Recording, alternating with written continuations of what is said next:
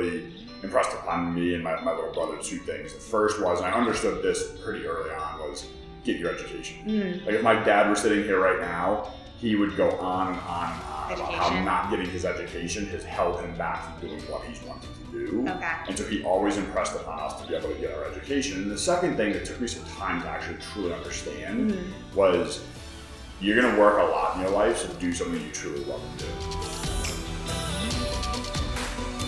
Hi everybody, super excited to share my conversation with my friend Nick Bare, the founder and CEO of Saxby's, which is a hospitality and coffee company headquartered right in the heart of Philadelphia.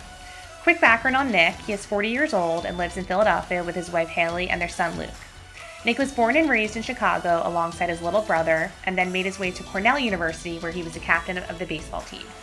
After Cornell, he moved to Atlanta and worked in the corporate world doing consulting for a couple of years. And then when Nick was 25, he created Saxby's. Nick tells us that what sets Saxby's apart from other coffee companies is their extreme hospitality. They treat every single employee and customer with the utmost respect. They build cafes that have an uplifting environment with friendly faces, delicious drinks, and exceptional food. So if you read about Nick today, you will see he has had tremendous success with Saxby's, but it's really important to remember that it wasn't overnight success. Just a few years into the business, Nick found himself $150,000 in credit card debt and had to file for bankruptcy in 2009. Although there were some dark times, Nick never gave up and continued to power through. In 2009, he moved Saxby's to Philadelphia, go Philly, and rebuilt the company. Fast forward 10 years, they are now very profitable and have 27 locations across 9 states. In 2015, Nick also introduced Saxby's groundbreaking experiential learning program in partnership with Drexel University. It was the nation's first entirely student-run cafe where students can earn full academic credit and wages. So basically, they manage all aspects of a Saxby's cafe. Yes, these college students are actually in charge of the 30-plus member team, the financials, and community partnerships. It has had so much proven success at Drexel that they now have student-run cafes at 8 other universities and are quickly growing. I hope you guys enjoy Nick's story as much as I did.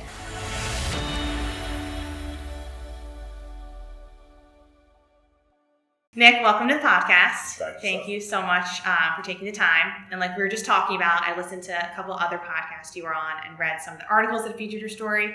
And throughout some of those articles, you talk about your daily schedule. And I know that's packed. So very grateful you set aside the time. Yeah. And before we dive into it, one thing I wanted to ask you about was that in a lot of the articles you say you kickstart your day with Pilates at 6:30 in your wife's studio. Yeah.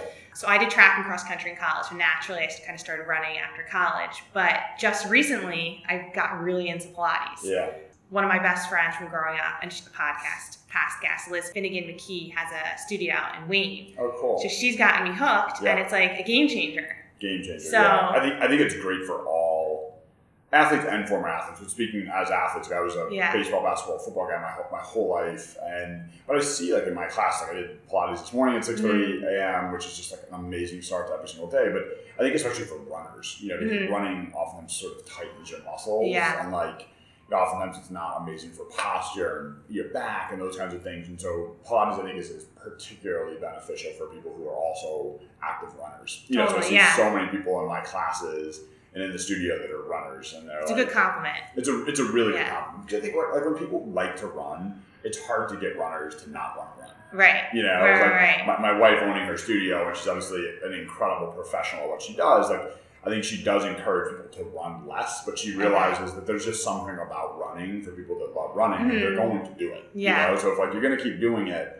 why don't you complement it or balance it with something that's going to help you run more and probably not injure yourself as much as we age a little bit. Our bodies don't want us to do some of the things that we were able to do when we were a little bit younger. Definitely. So, I do. I love Pilates. I think like most guys, I was resistant to it because I was like, what is it? And guys don't like doing things that they're not knowledgeable of or that they can be good at. And I also thought it was mostly for women. And but I started to do it because I was like, I've had to like lift weights since I was 13 years old for sports. And I just got tired of doing that. Like I just literally got tired of doing those kinds of things. And so I was like, you know what, I'll try this out. And it was hard. It's so hard. Yeah, I'm still sore. Men want to focus on like biceps and thigh, like all these big muscle groups. But Pilates is about your core, you know, and it's hard. It's really challenging. I think as guys, like we oftentimes don't want to do those things. It's easier to curl some weight or bench press some weight, and this is really hard. And so it was humbling for a long time. I guess it still is humbling, but like once I started to learn the ropes of it, it was not only such a great like body workout where I felt like my posture was so good. I had a bad back injury when I was in high school. Like I feel so good, but my mind is so sharp. Like I feel so good from a mental perspective. And I'm like, God, there's no better way to like get your fitness in, but also to like start your day. So that's why it really works on my schedule. Yeah. So if anyone that's listening wants to get into Pilates, your wife's studio is on Walnut Street? Yeah, I think it's technically 2016 Walnut, so Thrive Pilates and Philly Power Yoga. So you can come join me for a class. Okay. I like my 6:30s, and the teachers are just awesome. They're not just incredibly well trained and experienced, they're just amazing people. Right. You know, like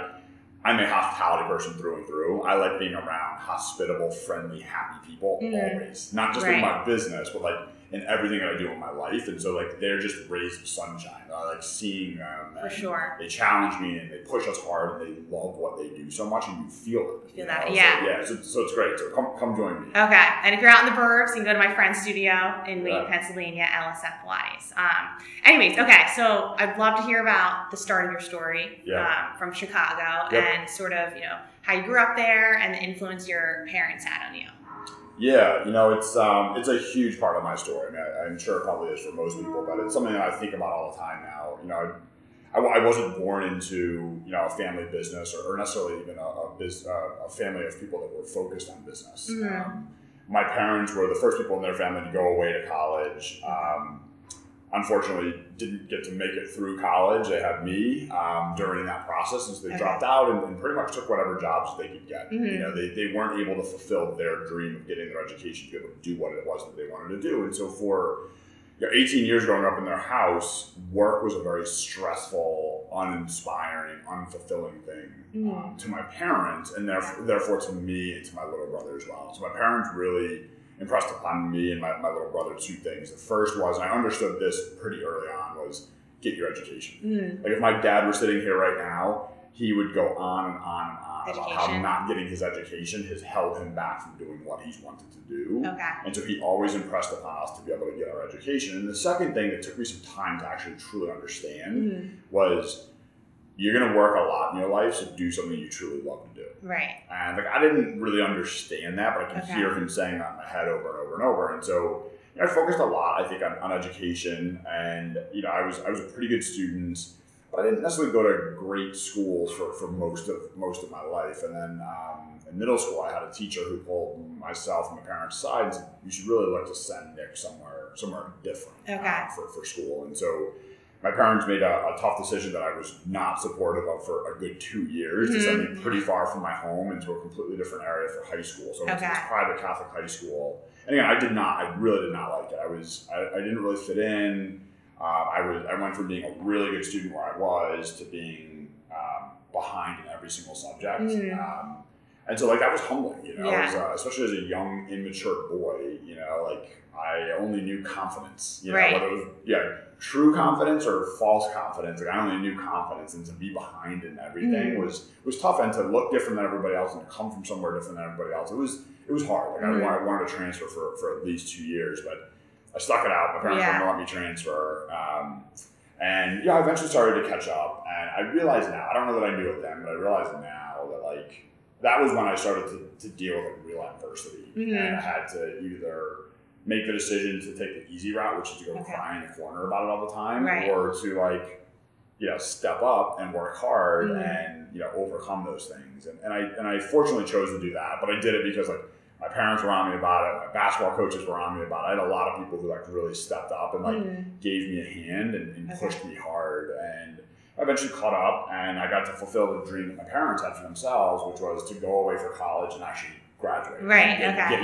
Get the first diploma in our family, you know, by going away to college. And so I went to Cornell, and you know that was obviously a big step for us. You know, my parents, you know, really talked a lot about getting your education, and I was fortunate that, you know, I think I was a good student. I had some pretty good test scores, but like it's hard to get into any university today, let alone a place like Cornell. And so being a pretty good baseball player, I think helped me help me get in. But I think having dealt with that adversity that I dealt with in my high school, I was a little bit more prepared to be surrounded by the people I was surrounded with. Definitely. Because now all of a sudden I have people from all around the country and all around the world who are like the best in their high school. They're the best baseball player. They're captain of their, every team and the student government and yada yada. And if the 14, 15-year-old Nick Baer was dealt that hand, man, I would have been rocked over it. But having gone through what I went through in high school, I think I dealt with it in a very positive way. I was like, I felt so grateful to be surrounded by these people that were like, if I could learn to play up to their level, like how bright does my future look? So that was huge, And so I'm glad you're saying that about high school too, because I have a couple of nieces and nephews that are in high school, and it's tough. Yeah. And I keep telling them it gets better. You just got to hang in there. Yeah, so, it is tough because you're not I was more mature. I understood my emotions more when I was 18, 19, 20 than when I was 14 or 15. I think back on those times. I'm like, God, I was, I think like most people, but certainly like boys at that age, like you're so immature. You think you know everything. Right. I was so self-confident and yada yada. I was so immature. But that's like part of the reason why I feel like look at what we do at Saxby's, like where I spend my time from a nonprofit perspective, how we've built the social impact mission that we have here, that I'm living proof that if you don't have a good network around you, really bad things are most likely going to happen. Whereas if you're surrounded by people who actually care about you and go out of their way to do something nice for you, you can come from my background or even worse backgrounds than mine and go and do anything. Right. There's no, when I was a young kid growing up, there was no one who was like, Nick's going to create his own business, employ 800 people, be on these nonprofit boards and do all these amazing things, because that just wasn't what people from there did. Right. That wasn't like a natural sort of trajectory of where people went in life. But I had some people who really cared about me in my life, and that really, it made all the difference. Definitely, yeah. So you went to Cornell and you played baseball there. Yep. Did you develop any life skills from being a student athlete that help you with your life today? Yeah, it's actually really interesting you asked that question, because I woke up to an article today that was posted by the NCAA that is about a former student CEO. So everyone who runs our college locations are called CEOs, student CEOs, capital executive officers. So these are young people who run their own business. So they have the entire team reports to them. All marketing plans are created and operated by them, and then they have full profit and loss authority. This is amazing stuff. And so last semester, student CEO here in Philadelphia, LaSalle University, is a young lady named Emma Schweiger, who is just a phenomenal young lady. She's also the captain standout on their softball team. Okay. So I think last season she broke their single season record for home runs. She's probably going to break it again this year as a senior. So the NCAA wrote an article about how she's not only an amazing student, was a standout on the softball team, but was also a CEO while as an undergrad. Amazing. And it was really nice for me to read it, because the table, I'm on the other side of the table. I'm that person providing opportunities and support and guidance. Sometimes it's tough love, sometimes it's like just celebratory love. Right. But now I'm on the other side of what people did for me for so long. And so reading that article meant so much to me, because as a former Division I athlete, it's tough.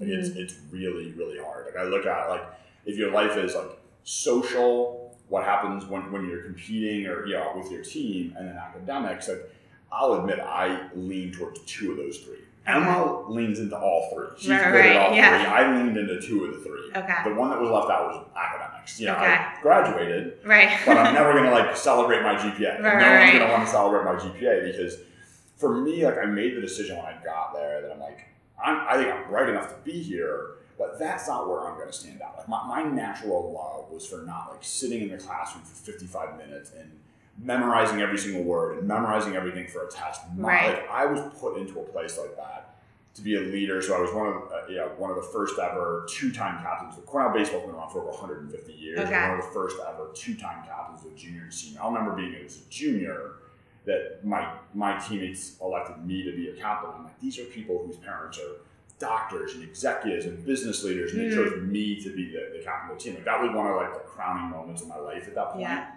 So I knew that being a leader was such an important thing for me, and then building a network. You go to college, any college for that matter, but certainly a place like Cornell where people come from 130 different colleges, all states. You go there to build a network. And so I worked really, really hard to do those things, but it was really hard.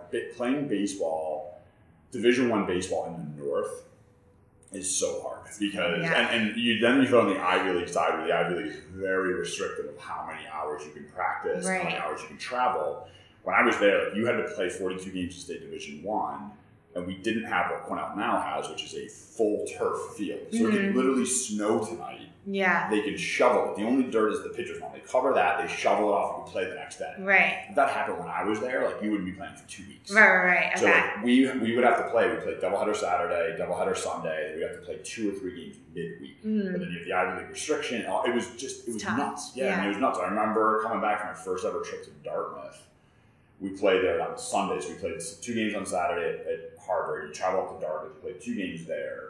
And then you get on the bus, you drive back. I remember looking around, it was like midnight, and you're in the middle of nowhere in upstate New York, midnight on Sunday, and everyone's with their lights on just studying. Studying, yeah. And I was like, man, this is intimidating, but pretty cool. Yeah. These people are so focused and determined to not have just like played hard 4 games in 36 hours, but then they're just focused on biochemistry and economics and yada yada. Like I remember that being really cool. So it was awesome to like compete and celebrate successes and commiserate over failures, but then to watch these guys just grind. Definitely, really grind and be disciplined. Like that was I learned so many things at Cornell, but that was probably the biggest. The best, So I went to Penn. I did track and cross country. So the whole year grind. But no, there were a couple times where I thought about quitting because the schedule is just so insane. Yep. But I'm glad I held out because I remember when I graduated, I was like, this is so much easier than what I just went through. Getting an actual job was easier than the schedule that I had at Penn. Emma says that in this article. I'll send you this article after this. One, she crushed being a CEO, but 2, her quotes in there. I was sending it around to like my private equity group today and to all of Saxby's, and I was like pulling out some of it. I pretty much was just rewriting the article. Right. Now I should have but like some of these quotes were so impressively mature.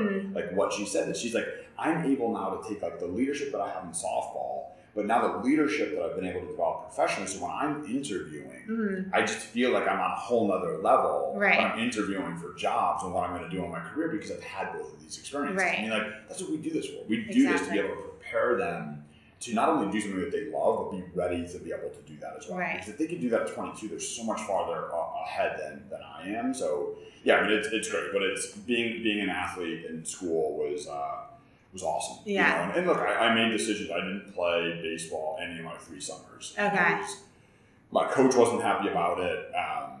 And Coach Ford is still like one of my closest friends. He was at my wedding. Like I love him to death, but I knew when I got to Cornell that like baseball helped get me there, but it wasn't part of my future. My brother played 5 years for the Pirates, and for me it was like, I'm going to work hard and I'm going to compete, but the summers I got to go live in New York. I got to go live in Charlotte. I got to go live in LA, a place I'd never been before. And do jobs and internships that I'd never done before. I was like, that created a whole new opportunity for me, and it hurt my ability. Like we expected that I was going to get drafted right after my senior year, and I remember a couple of scouts called me and they're like, Nick, we can't get the higher up in our organization to want to draft you because nobody doesn't play baseball in the summer. We don't think. I remember getting a call on the second day of the draft in 2000, and they're like, my cross checker who ultimately has to sign off on this, doesn't think you actually he doesn't know, he's never seen you pitch like I have. He doesn't think you like baseball. Like, who doesn't play baseball in the summer? You're a Division I baseball player. Who doesn't play in the summer? But someone who doesn't like baseball. I remember hearing them say that. I was like, I think they're actually right. I really like baseball, but I didn't love it to that extent like my brother did. And so I got to exactly where I was supposed to get, I think. Got it. Okay. Got everything that I possibly needed out of it. So after college, I read that you moved to Atlanta for a couple of years, and then you started the Saxby's when you were 25. Yeah. So how did that start? Was it like a lightning bolt moment, or did it evolve over time? Yeah, I think when I was 22, so I was getting out of college, I got the phone call that I'm not going to get drafted, but then you can come work out for us and impress people. I'm like, oh, great, I could be a 6'5" right-handed pitcher. There's in the low 90s, there's 1,000 of them down there. Like, I'm not going to stand out. Yeah. So then I had to start being like, all right, what am I going to do? Because I sort of had penciled in that I'll play minor league baseball for a couple of years and sort things out. Yeah. So I had to scramble, but that's when the second part of my parents' advice started to stick in, which is like, you're going to work more than anything you do the rest of your life. Mm-hmm. So do something you love. And so I started to try to figure out what it was that I wanted to be able to do. And I still to this day, I think nonstop about the people who did things for me. Oftentimes it was just kicking me in the butt, but they kicked me in the butt out of love. And staying in contact with them and hearing how proud of me they are and how happy they are to see me do something with my life, I'm like, I want to do that. Right. Like, I want to do that for other people. But I've always felt like my calling was more in business. Okay. You know, like you could go into coaching and teaching, which is amazing, but there was something about business that I really wanted to prove myself in. And so the idea of like creating my own business so that I could be competitive and be successful, but to use that success to do that thing for a lot of other people was what always motivated me. But I didn't, when I was in school, we didn't teach entrepreneurship. Now, I'm on the board of CCP, we teach entrepreneurship. Okay. Penn, Wharton, in many ways changed their curriculum to go from being a finance school to being one of the best, if not the leader in entrepreneurship as well. Like the pendulum has swung entirely differently. So when I was coming out of school, like I had no training experience. I don't think I even knew what the word entrepreneur was. Okay. And a quick aside, I asked my son last night. My son was in here for a happy hour for all the new Saxby's team members last night. It was awesome. And I was putting him to sleep last night, and he goes, "Thanks for coming to my office today, Dad." I'm like, "Oh, really? Like, what do you do in Saxby's?" He's like, "Oh, I'm an entrepreneur."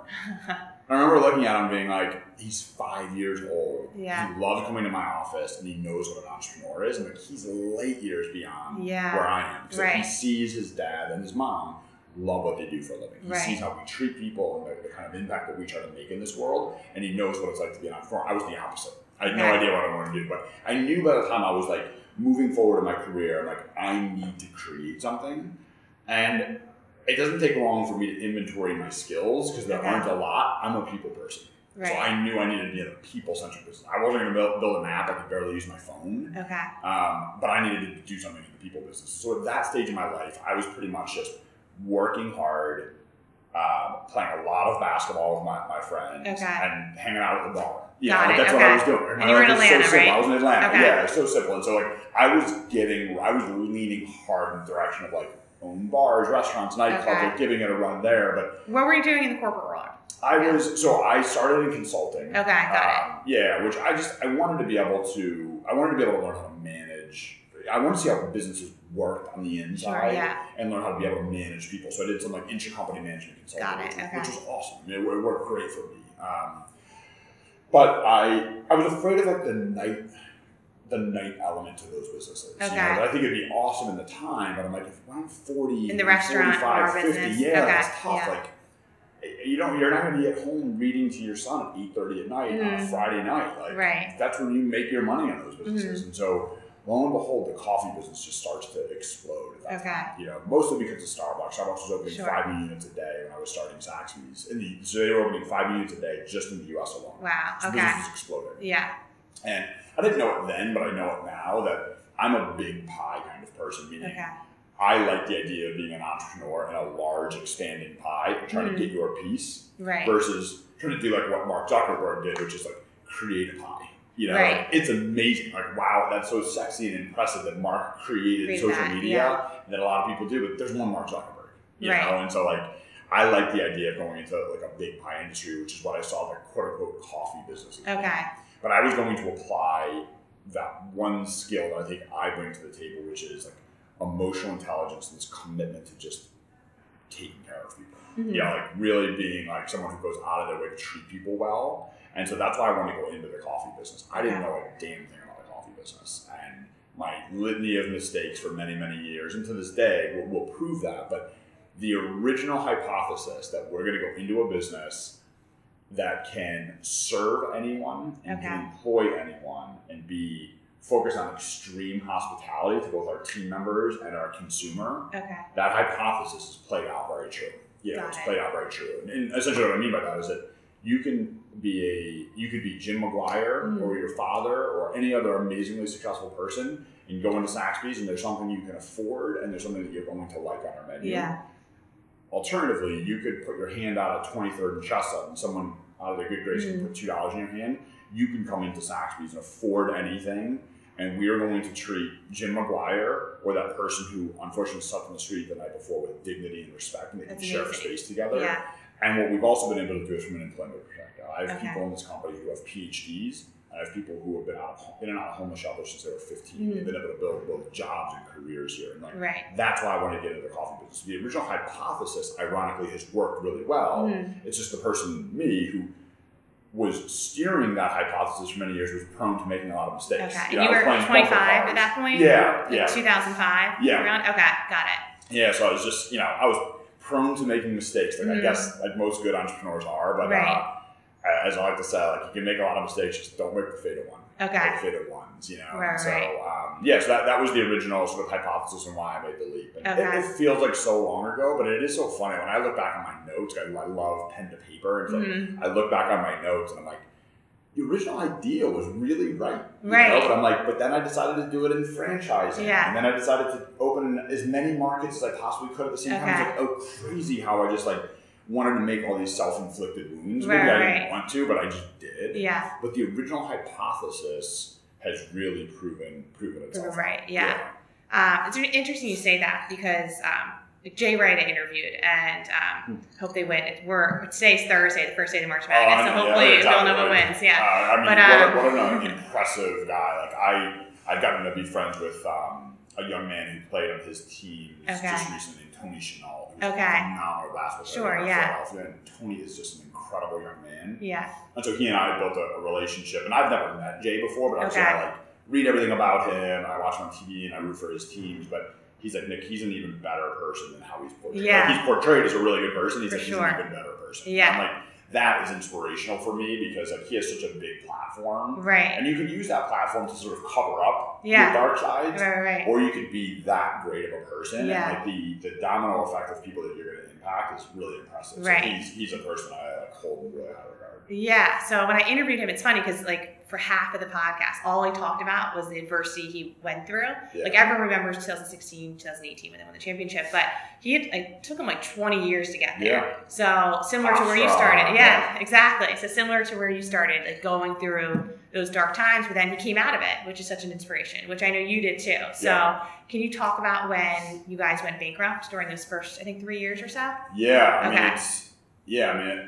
It's been a long time, but obviously it's something that like I'll never forget. And there's like a million sort of backstories to it, but it's one of the things that, like, one of the reasons why I like to spend so much time in higher ed is not to be able to show people how good I am at making decisions. It's to do the complete opposite. It's to be able to say, like, here's where I made like these critical bad decisions that I made, and here's how those things played out. And so there's several critical functions to that. The first is you need to determine your why when you're creating a business. Everybody just focuses on like, what's the product you're going to sell? Okay. Why is the product good? And then what do your financials look like? They all look like a hockey stick. Okay. But I'm like, the critical thing that's always missing is like, what is the culture? Why is this business going to matter? Okay. Why are you doing it? And what's the culture that's going to allow you to differentiate? Because product is a very easy thing for people to replicate. Culture is not. Right. Culture is how you win marathons. Okay. Product is how you might win some sprints. Sure. Like being an entrepreneur and building a long-standing successful business is about winning a marathon. Okay. Culture is the glue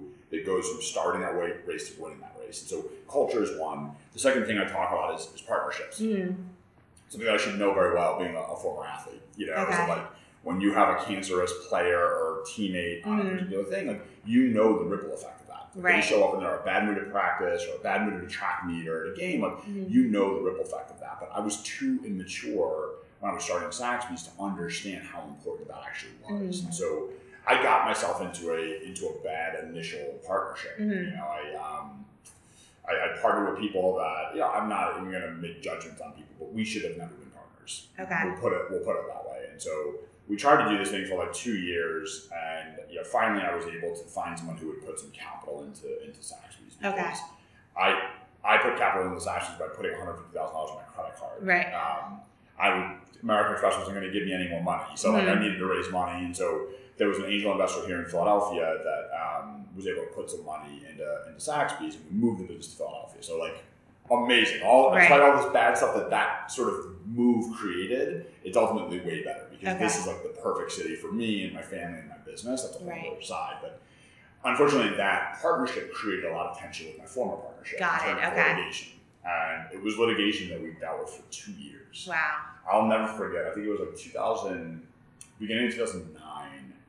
I remember looking at a monthly financial statement, and I noticed that we spent more money on lawyers than payroll in the company. Wow. And I was like, that's not the way a business should run. Right. And it's certainly not the way that I ever wanted to have a business. Like receiving, certified mail of like a lawsuit or a response to a complaint, and like it was a weird way to get us to go into the business world, because like, knock on wood, I mean, we've gone many, many, many years now without having one legal issue whatsoever. But my early years were like, that's all it was. And I almost like got conditioned to think that that's how business was done. Right. And I'm so glad I got like a second lease on life. But we got to a point where I'm like, this isn't what I want. Like, this is just not what I want to do. And so we talked to our lawyers, we talked to our accountants. We had been trying to settle this litigation. It was a bunch of egotistical men, me included, egotistical men fighting over something that was at the time valueless. But like no male in there could like drop their ego to a point to be like, what are we doing? Yeah. And so we knew that the only way to resolve this was going to be in the court system. And so our lawyer at the time was like, look, I've tried to go out there. They lived in other places. There's two people, one of which is a family member of mine, lived in other places. Like, I've tried to settle, and like, they're just not rational. Okay. And he's like, the only way this is going to happen is, and like Saks rapidly started to really take off. Like we started to become successful. Yeah. And he's like, you just continue to drag this thing along, and then one day you people will be rational, or you put the company into bankruptcy. Okay. Because what bankruptcy will do is it forces a fast finish line. There has to be an end point to that. Okay. Other litigation, like there's court cases that will go on for decades. You just continue to use the legal system. Right. And it was a tough decision, but I knew when he explained it to me and I asked him questions back, I was like, I want to see the light at the end of the tunnel. I need to see the light at the end of the tunnel. And that was the decision that we made. And, it was, so we filed on April 5th of 2009. Okay, right in the recession. Yeah. Basically, yeah. Yeah, which the irony was, like, the business was actually going fine. Like, we didn't owe people money. It was purely the fact that we had this litigation we couldn't get to a finish line. Got it, okay. And so we filed on April 5th of 2009 because the litigation was out of Pennsylvania. It wasn't here. So every time we had to go to a court hearing, we had to go on a plane and go. It was a calamity. It was the worst thing for our business. So use sports analogy, you take away games and you make them all home games. Right. So it had to be done here in Pennsylvania. So anyone who thought they had a gripe with us had to actually now spend money and come here. Okay. Lo and behold, no one did. No one did, yeah. And so we were able to do that, but it was tough because April 5th, 2009, we had to file for reorganization to deal with this litigation. April 15th of 2009, I was getting married. Okay. So I had pretty much 9 days to go and meet with, at the time we were franchised, and my team members and vendors to be like, I need you to trust me. This is the right thing for the business. Right. We're going to continue to serve our guests fine. We'll make all of our payroll. This isn't about being able to pay our bills. This is about dealing with some male ego litigation. Right. Over the ownership of the business that we will get through. So you don't need to worry about it, but if you want to ask any questions, you can ask me anything you want, but just trust me, we'll get through it. So not only did we get through it, we got through it where our current private equity group bought the company out of reorganization. Okay. So it's great that you have money and capital to be able to grow, but just being able to bring sensibility and what business should be. Business shouldn't be reading through a response to a piece of litigation. Right. It should be sitting down in strategy meetings and having really smart people who care about the business ask questions and provide solutions. That's what the second half of this business has been. Right. And it's thank God, I guess I had the resilience to fight through that. Yeah. I did. I remember being at that point and being all right, these are all my options. I'm gonna be here, you can have my ownership of the business. I'm going to business school. Okay. That was one of my options on the table. But I was you know what? I can see the light at the end of the tunnel. I can see Saks becoming the business that I've always wanted it to be. And I'm humble enough to be I made a lot of stupid mistakes in this instance. Stupid in who I partnered with. Right. And how we structured our deal. It was dumb. Right. But every single entrepreneur, I see Phil Knight's book up there, the founder of... I just read that. I was just thinking about his story compared to yours. He's been through so many things. I'll never forget where I was when I read that book, and I was not that I need... Not that all of us need the times where you're all right, I'm not that dumb. I'm not that I don't make that many mistakes. If you read books like that, you're That was it took him 20 years. So long. It's a miracle Nike's here. Exactly. And ironically, like a big turning point for him was college. Yeah. Once he started sponsoring college coaches, right. that was a big turning point. So like I've always rallied around that I'm like, Saxby's college program, there's so much similarity to like the Phil Knight story. There really is. And so like, I mean, it's the same thing. So like now I think I'm so open about these things that I think it's become like an endearing thing for people to know. Like I don't hype them, I don't deny it. Like it was a huge part to blame. Yeah. It wasn't the world like falling on me. Like I made some really, really stupid decisions and got myself into a really tough circumstance, but also had the grit and resilience to be like, come out of it. Yeah. I can come through this, you right. know, and I feel so grateful for being able to come through it. Like that's why I think I'm just like so committed to what we're doing here, because like success is so much, it tastes so much better when you come through so much like agony and despair, and you can share that success with so many people. Definitely. You know? And I want listeners to know too, to listen to, if they need a book to read Phil Knight's Shoe Dog, because it's amazing. And I was actually, so the podcast I had before you was this guy, Billy Cunningham, who's big in Philadelphia. So he coached the Sixers when they won in the 83 championship. The last time they won, and he was a player on the 67 team. And so I brought up Phil Knight's book. And we talked about it for a while. He was like, I'm friends with Phil Knight. I was like, you are? Oh my God, I'm obsessed with him, because he was the first NBA coach that went into the contract with Phil for Nike. Oh, really? So it's cool, yeah. I mean, the story, you read the book, like Michael Jordan wanted nothing to do with Nike. I know. Adidas just wouldn't pay the astronomical price that Michael wanted coming out of college. So he pretty much fell into Nike's lap, and he reluctantly signed a contract.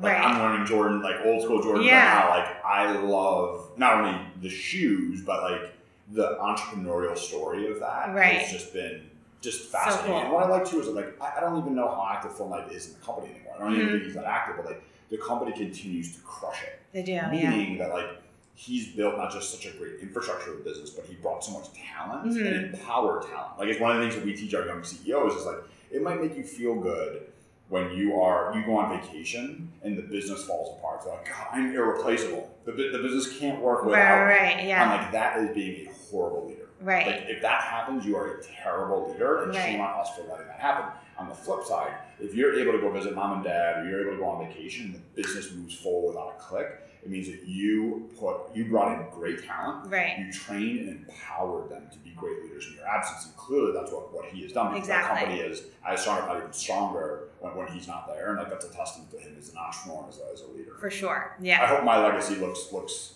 semi-similar. No, I really did think about your story because I was at the same time I was reading his book like about a month ago. I was doing your research, and I was like, oh my God, there's like a lot of similarities going on here. That's cool. But anyways, back to Saxby's story. So can you tell the listeners, I don't think a lot of people know this, that you moved to Philadelphia because your main investor was here, and that was in 2008, I think? Right in time for the Phillies to win the World Series. Okay, cool. So what do you think about Philly? Because you weren't from here. So candidly, we threw like a little like going away party for ourselves. So my college girlfriend, now wife, she was 2 years behind me in school, so she moved to Atlanta. So we lived in Atlanta for a bunch of years together. We had this like awesome apartment, and we threw a party for all of our friends. We made so many friends on there. It was just such an awesome time to be in Atlanta. Like it was diverse and young and affordable, and it was just great. Like we loved being there. So we threw this little party. We're moving to Philly, and people were downright sad for us that we were moving to Philadelphia. Like the reputation of Philadelphia was not great. Right. I mean, it was just not great. Yeah. It was the things now that I get annoyed by hearing. Unfortunately, I think we hear less of, like the stupid stuff from like back in the day, and snowballs and booing and blah, and all these like stupid things. And I remember saying to Hallie, I'm like, because she's like, we were moving here for Saxby's. She's like, you really, really believe in this thing? I'm like, I do. You know? And so we moved here. And I remember the first weekend we got it. Like I had been coming up here a lot. I was sort of working out of here. And then Hallie officially moved up here. And I remember walking down. We lived in Washington Square West at the time. I remember just walking down Walnut, and just like, we would bounce down like little side streets and numbered streets. And I remember us looking at each other. We were like, wow, what are we missing? Like, what sucks about being here? You know, we're like, there's like a special energy to this. You're having a drink, and then you walk by the first hospital in the U.S., and then you see this gleaming skyscraper, and you see all these like cool people and like this sophistication. But people were like, it reminded me of being back in Chicago. Like, there was a Midwestern realness, authenticity to people. And like, ever since literally the first time we stepped foot on the ground here, we were like, I'm not sure what people that are not from here, but even the people that are from here realize, or like don't realize about how great Philadelphia is. And I think we happen to get here at a great time. I think Philadelphia's always been way better than even Philadelphians realize it is. But secondly, like what has happened in the last 10 years in Philadelphia is remarkable. Right. I mean, it is absolutely remarkable. It's like we've had, not just that you had all these people who oftentimes come here for school, stay here after school, but I think you're also seeing people that are generationally Philadelphians start to realize how great the city is. Exactly. Like there has been a real inferiority complex in here that like should not exist. I know. Like I totally agree. It's an amazing place. Like, I don't know if it's because we're so into sports. Like we had generations of teams who didn't win championships. I don't know. Like I'm not a psychologist. Right. I don't know what it is, but there has been an inferiority complex in the city that I think really is dying a fast death right now. Yeah. I think it is dying a fast death because like new Philadelphians don't see Philadelphia that way. Right. They look at it as an incredible place to be, and we're it's like manageable. Yeah, and we almost don't want the world to know how awesome it is here. Right. So they're like more people don't move here, and like we lose our awesomeness. But I think you're also seeing generational Philadelphians be like, you're damn right, Philadelphia's awesome. Like I'm taking these sunglasses off and putting the new sunglasses on. Like this is an amazing, amazing place. So we are. I mean, I honestly count my lucky stars that we wound up here. Yeah. I love being here. So it's been a little over 10 years. So how has the company sort of evolved over those past 10 years? How did you kind of rebuild it after you guys went bankrupt? Yeah, I mean, I think the first thing we did when MVP, the private equity group, invested in us, and I also love that their name is MVP. Okay. Like the sports things, like we call we don't use the word employee here, we use team member. Okay. All of our CEOs are supported by coaches, there's a big sports thing here. But the first thing we did when MVP invested in Zaxby's, like they really challenged me. Like, Nick, all the shit that happened before this doesn't matter. Okay. You are an experienced startup. Mm-hmm. So you have experience, use that experience wisely, but you're a startup. Right. How do you want Zaxby's to be? What's the legacy that you want? How is this company going to be what you want it to be, knowing you have some of that experience? And I knew, having gone through all of that, I'm like, he didn't have a defined culture. There was culture in my head. There was this like idea that if you talk to Nick about what he wanted to do with his business, you'd get it. Right. But you can't do that as you scale. So like you look over my shoulder and you see our mission statement to make life better. You see our 6 core values. Like it's the first thing you see and the last thing you see when you enter or exit our office. Like it is loud and proud, but it's not just that. Okay. It's the only thing that matters when we interview. We don't interview people based on like, do you drink coffee? Okay. What's the difference between Costa Rican or Indonesian coffee? We don't care. Yeah. We will teach you all of those quote unquote hard skills, but we need you to look at what we believe in, what define culture, mission core values, and it needs to make your heart race. Okay. If it makes your heart race, we will invest a lot and we will work hard to teach you all the hard skills, like the differentiation between coffee, how to understand a P&L, how to manage people, like all the hard, the quote unquote hard things we'll teach you, but you only are going to really want to learn if you really believe in our culture. So we had to literally press pause on this business. A team of us wrote our mission core values, and we had to sort of go through the company and be like, this is what Zaxby's now stands for. Right. And many of the people were like, that's always what we thought Zaxby's stood for, but it's nice that it's not written down. It's not believable. And some people were like, oh, that's cool, but I'm just about making money. Like, we were mostly franchised. Right. I'm just about making money. I was like, well, that's not the only thing that matters at Zaxby's. So we would go and buy those franchisees out. Okay. So over time, we started to open our own locations corporately, and we started to buy franchisees out, but under this backbone of like, this is what our culture is. This is what we believe in as a business. And so slowly but surely, it wasn't my original intention to go from being completely franchised to being corporately owned, but that is what has happened.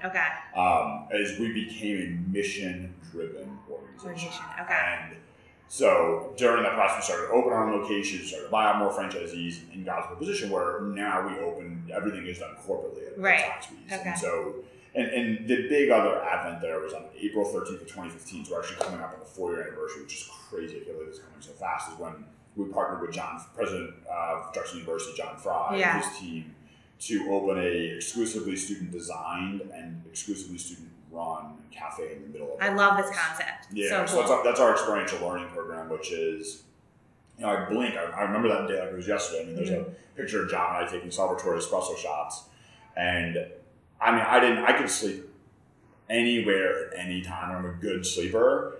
I didn't sleep a wink the night before that because I was like, we just spent $370,000 to let students design their own Zaxby's, and it's going to be exclusive students that are going to operate it. And we're surrounded by competition and all these like challenges. And we pulled those celebratory espresso shots at 9 a.m. and like we turned the keys at 9 to do that, and then just like students and community started flowing in there as they've been there forever. And so John and I walk outside to the patio right on 34th Street where Lancaster Avenue does. 34th Street. He goes, Nick, this is a testament to how great this program actually is. We didn't even call it the experiential learning program. I don't even know what we called it. He called it a program. He's like, this is something that needs to be everywhere. Right. The opportunity to be able to, he's like, in higher ed, we're good at teaching in the classroom. Like, that's what we do, but the world has changed now. Higher ed can't operate like an ivory tower anymore. Right. We need industry to properly respect us, but build bridges so that students can learn in the classroom with us, and then apply that experientially through industry. Right. And being able to do that on college campuses is going to be a beneficial thing for students. And so you should figure out how to scale it. So that's when the experiential learning test became an experiential learning program. And so we have since partnered with 10 other universities, and we're just slowly outside of Philly too, right? Yeah. So, I mean, we were very focused on doing this in Philly first. We're a proud Philly company, but also because we needed to be able to support it. Sure. Like we call there's now 2 of these at Drexel, and so the first one is called OG Drexel. So OG Drexel it's a team of, I worked there 2 Fridays ago. I worked a shift there 2 Fridays ago, and it's a team of 40 undergraduate students. Right. We serve hundreds of guests every single day. Yeah. We're surrounded by, we have 4 competitors within 1 block of our location. So it's a really competitive environment. And the student CEO, Alyssa Bennett, is 21 years old. Yeah. She's 21, manages 40 of her peers. It's amazing. All these marketing plans, has a huge vendor network to deal with, and then she comes in here in our conference room at HQ and presents her profit and loss statement every single month. Like, it's a phenomenal undertaking that they're doing. And so we need to be able to support that a lot. So that's why we grew it at, Millersville and LaSalle and St. Joe's and Westchester and Temple. And then, we were like, we've got something special here. So Penn State calls us and says, can you do this out here in University Park? And so then we open, you go into Penn State SMU, one of the best business schools in the country.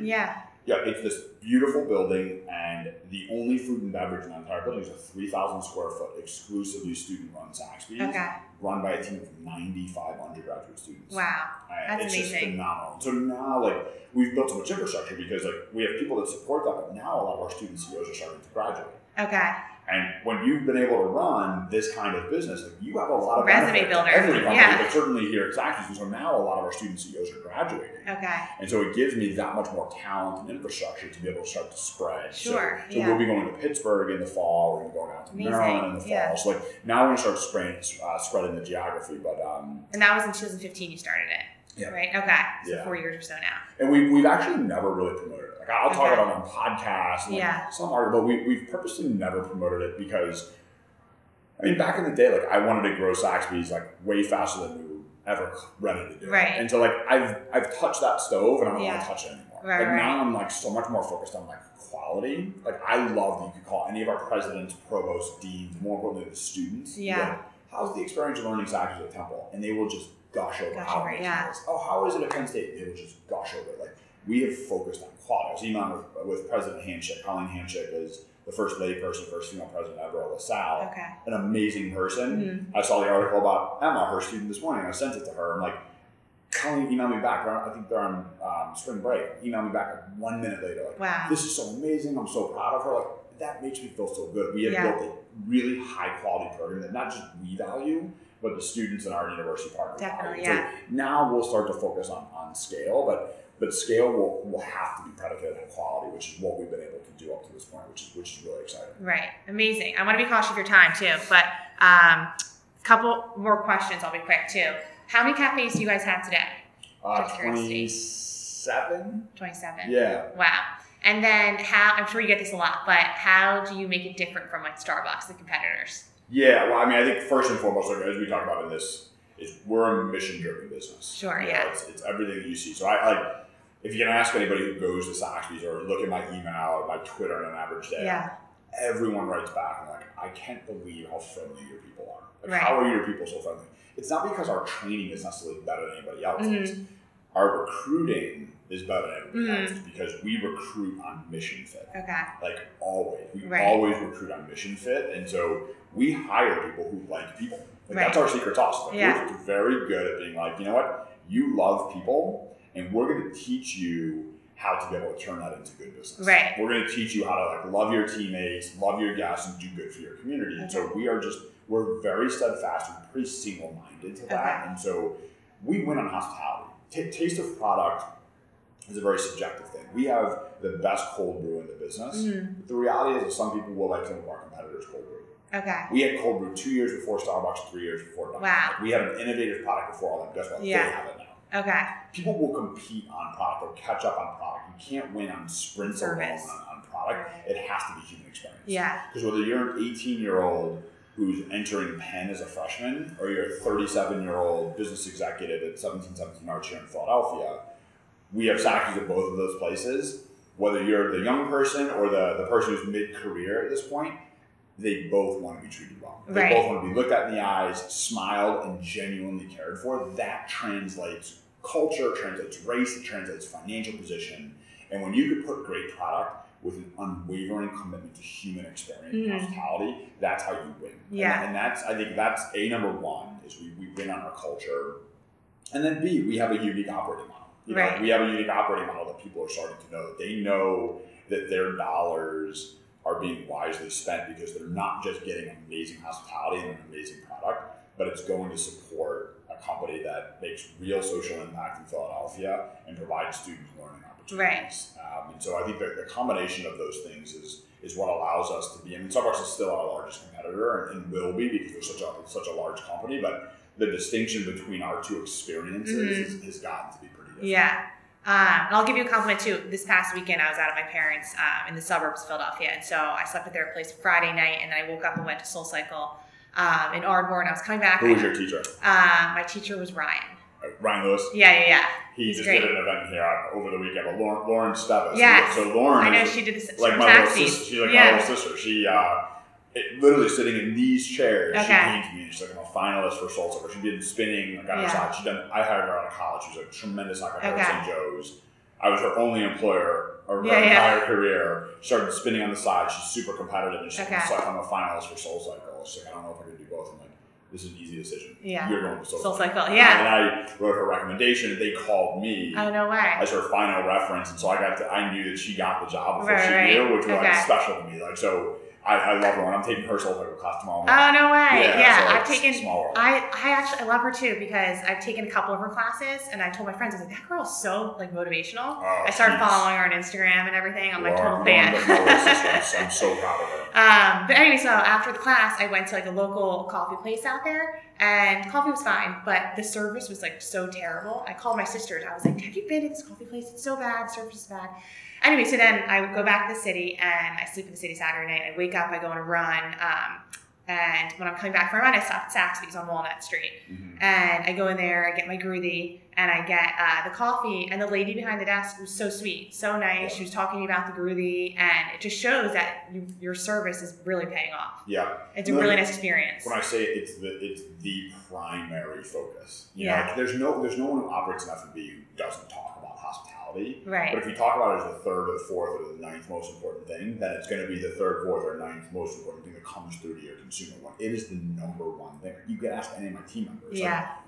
How did you get this job? Right. They're like, because I'm a good mission fit. I believe in the core values of Saxby's. Right. They know that that's why they get the job. They know that that's what makes them great at their job. And so it is the primary focus for us, because I know our product is great, but I also know that taste of product is subjective. Yeah. It's just subjective. But definitely, human experience is not. And people choose to go back to the places that make them feel good. Definitely. And when you can also give it great product like we do, that's a winning formula. Yeah. Totally agree. In real estate too, my dad would always say, the buildings we own, the tenants are our blood. Yep. So anything they ask for, anything they do, respond immediately, because customer service will prevail. Yep. But Nick, thank you so much. That was great. I think we covered everything. So high five. Thank you. It was awesome. Thanks so much. Hi, everybody. Thank you so very much for taking the time to listen to High Five Success Stories. To learn more about the podcast, feel free to follow me on Instagram. My handle is @High5Success, or on Facebook, you can High Five Success Stories with Steph Hayden. Or I'm also on Twitter. My handle is @High5Hayden. And lastly, you can subscribe to the newsletter on my website, www.stephhayden.com. And if you get a second, I would really appreciate it if you could rate the podcast on iTunes. Thanks so much.